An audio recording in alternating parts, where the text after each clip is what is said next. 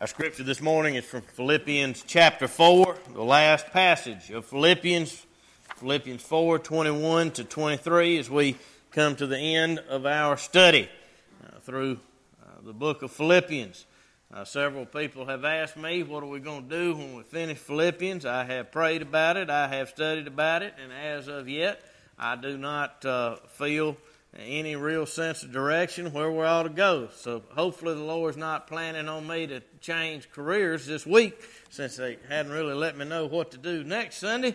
God willing, I'll still be alive and with you. But anyway, we'll think of something. Would you please stand and we read the Word of God together. Philippians 4 and verse 21. Greet every saint in Christ Jesus. The brothers who are with me greet you. All the saints greet you, especially those of Caesar's household. The grace of the Lord Jesus Christ be with your spirit. May God add His richest blessing to the reading of this portion of His holy word. Will you pray with me, please? Again, our Father, we are thankful that you have spoken to us in your word. And we pray that by the power of your Spirit, you would come and speak to us now in a way that would open our eyes, that we would see our Lord Jesus high and lifted up, that would open our ears, that we would hear the voice of our good shepherd, and that would open our hearts, that we would receive His word gladly and bring forth the fruit of it in our lives, that we would know Him and be drawn closer to Him and offer ourselves to Him promptly and sincerely. So bless us and speak to us, we pray, in spite of the inability and sin of the preacher. In Jesus' name, amen. Be seated, please. Saving grace and social graces. And now we come to a passage, the last passage of Philippians, and it's a closing of a letter, a standard closing. And I don't want to read too much into it. You know, when we're first taught to write letters as children, we sign every letter love. I think if a 7-year-old had to write a check and mail it to the Internal Revenue Service, he or she, not knowing any better, would enclose it in a note signed, love so-and-so. Because that's just how we learn at first to write a letter. But sometimes it can mean more than that. I remember when the woman who would become my wife and I had been dating for a few months, I received a note in the mail from down in West Columbia. We exchanged notes quite a bit back then. But one particular note stands out in my mind. It was the first note either one of us had ever signed, love. It said, love Anna.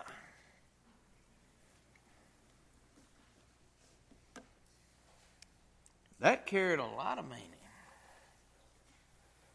So you see, a standard, conventional greeting can carry a lot of meaning under the right circumstances.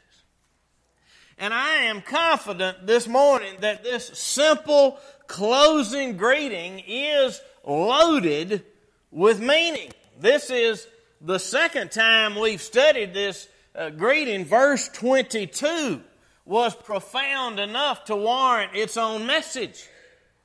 But the whole closing, all 3 verses, is well worth our attention. In fact, I would submit that these few verses embody the message of Philippians.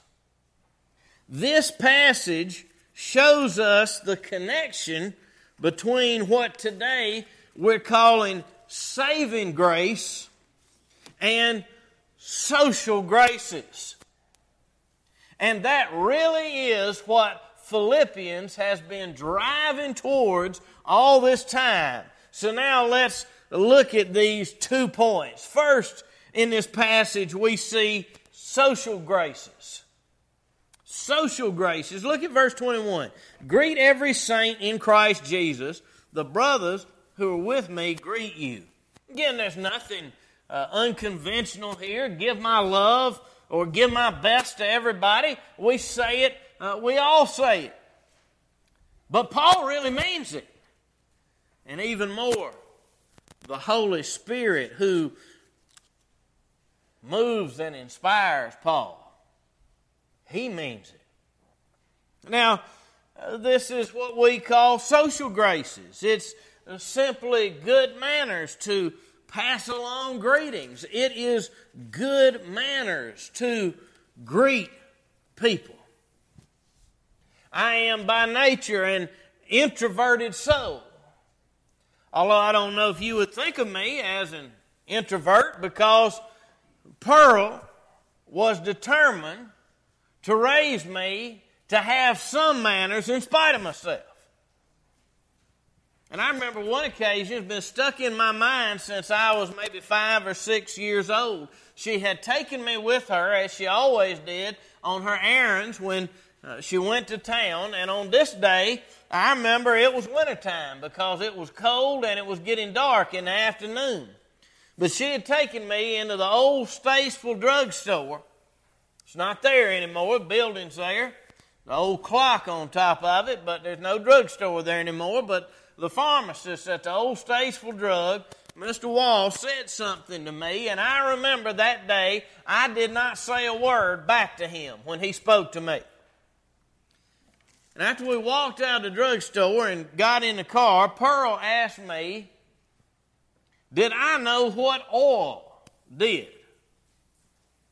Motor oil. At that time in my life, I said, well, no, not really.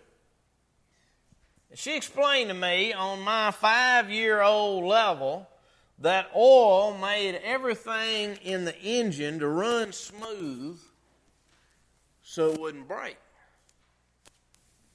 And she told me that day that when we are polite and speak to people and generally use good manners, that it's like oil that keeps things running smooth between people. That stuck with me. A lecture I got in a 1982 Plymouth Reliant parked on the side of East Broad Street some 30-some-odd years ago in Statesville, North Carolina. I've never forgotten. Now, Paul here says to greet every saint. Now, the NIV Bible says to greet all God's people. Now, Paul generally does say greet all the saints, but the better translation here is not to greet all saints, but greet every saint. Now, in Greek, the same word is rendered the same for every and all. Word for theological scholars like Jonathan Williams is panta, if you care about that sort of thing. But if he had said greet all the saints, then saints would have been plural. That would be hagios. But it's not. It's in the singular. Hagion. Now maybe that sounds a bit abstract. Well, let's bring this thing down. Make it concrete. The church at Philippi, as we have seen again and again and again, had division. And Paul has called them to unity again and again. He's called them not to seek their own interests, to consider others ahead of themselves. He has called them to lay some differences aside and work together. And even here we see it in this simple closing greeting. Paul does not say greet all the people as in all the people are one big blob. No, he says greet each and every person on a single individual basis. In other words, speak personally and individually to everybody, whether you like them or not. One of the stars of Gone with the Wind is still living. That was, I believe, the first movie my grandmother Pearl ever saw in a theater. It came out in 1939. I remember my Grandpa John, who was 33 years old at the time, I remember hearing him talk about how amazing it was to go to a theater and see a movie in color for the first time. But anyway, the great actress Olivia de Havilland, who played Melanie Hamilton Wilkes, for those of you who are old enough, like me, to know, the extremely famous actress of the 1930s and 40s, did you know she is still living? If she lives another month, the 1st of July, she'll be 103 years old. She had a little sister who was also a famous actress at the time. Her name was, at least her stage name, was Joan Fontaine. And when they were growing up, their mother favored the older sister, Olivia, over her little sister, Joan. And all their lives, there was tension between these two sisters. Joan went by her mother's maiden name, Fontaine, not her real last name, because her mother told her that if she got famous, she couldn't use her sister's last name. In 1942, both sisters were nominated for the Oscar for Best Actress. Joan won. When her sister, Olivia, offered her congratulations for her reward, Joan refused to acknowledge her existence. 5 years later, Olivia won the Oscar for Best Actress. Backstage, Joan came to congratulate her, and Olivia returned the favor from 1942 and turned her back on her sister and walked away without speaking to her. The sisters briefly reconciled, but fell out for the last time over disagreements about their mother's medical care in 1975 and never reconciled again. Joan died 38 years later in 2013. And they had not been on speaking terms since 1975 and had hardly been on speaking terms then. How tragic that two sisters would not speak to each other. You know, there are brothers and sisters in the church of Jesus Christ who don't speak to each other. They won't even greet each other in passing. My brothers and sisters, these things ought not to be. Let me pass Pearl's lecture on to you today. This church needs to work as a well-oiled machine. And simple manners, social graces, something as simple as looking someone in the eye, even if they are not your favorite person, and saying a simple good morning will go a long way to keeping this church well-oiled. You think about Miss Carolyn Bell.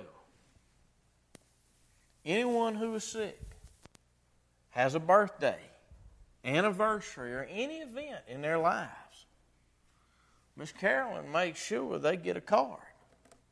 And she gets as many church members as she can find to sign it. Sometimes Daffy Duck signs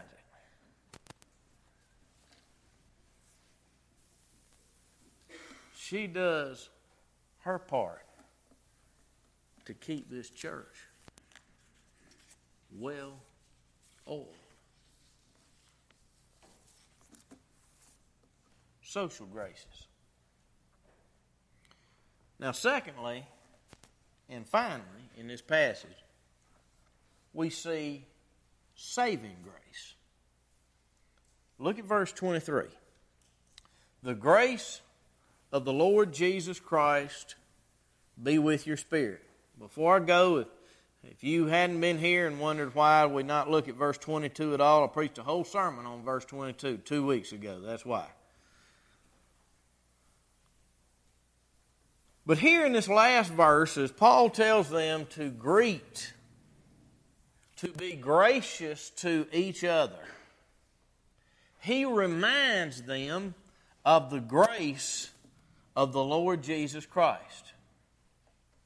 Now again, we need to see here that, as the great Sinclair Ferguson loves to say, grace is not a thing. Grace is not some object. Grace is the personal disposition of Jesus Christ towards me, a sinner. You know the definition of the grace of the Lord Jesus Christ. We looked at it 3 or 4 weeks ago. I won't ask you to turn again. But Paul defines the grace of the Lord Jesus Christ in 2 Corinthians 8:9. He says, "For you know the grace of our Lord Jesus Christ, that though he was rich, yet for your sake he became poor, so that you by his poverty might become rich." Jesus Christ, though he was rich, though he was in the form of God, he made himself poor, of no reputation, taking upon him the form of a servant, and humbled himself and became obedient unto death, even the death of the cross, so that we, through his poverty, might be rich. So through his death, we might have life. So through his blood, we might have our sins forgiven and cleansed, so that through his obedience, we might be declared righteous. That's the grace of the Lord Jesus Christ. It is his kind, personal disposition towards us. It is his perfect work to save us. His putting us ahead of himself, making himself nothing for our eternal and infinite gain. There was division in Philippi.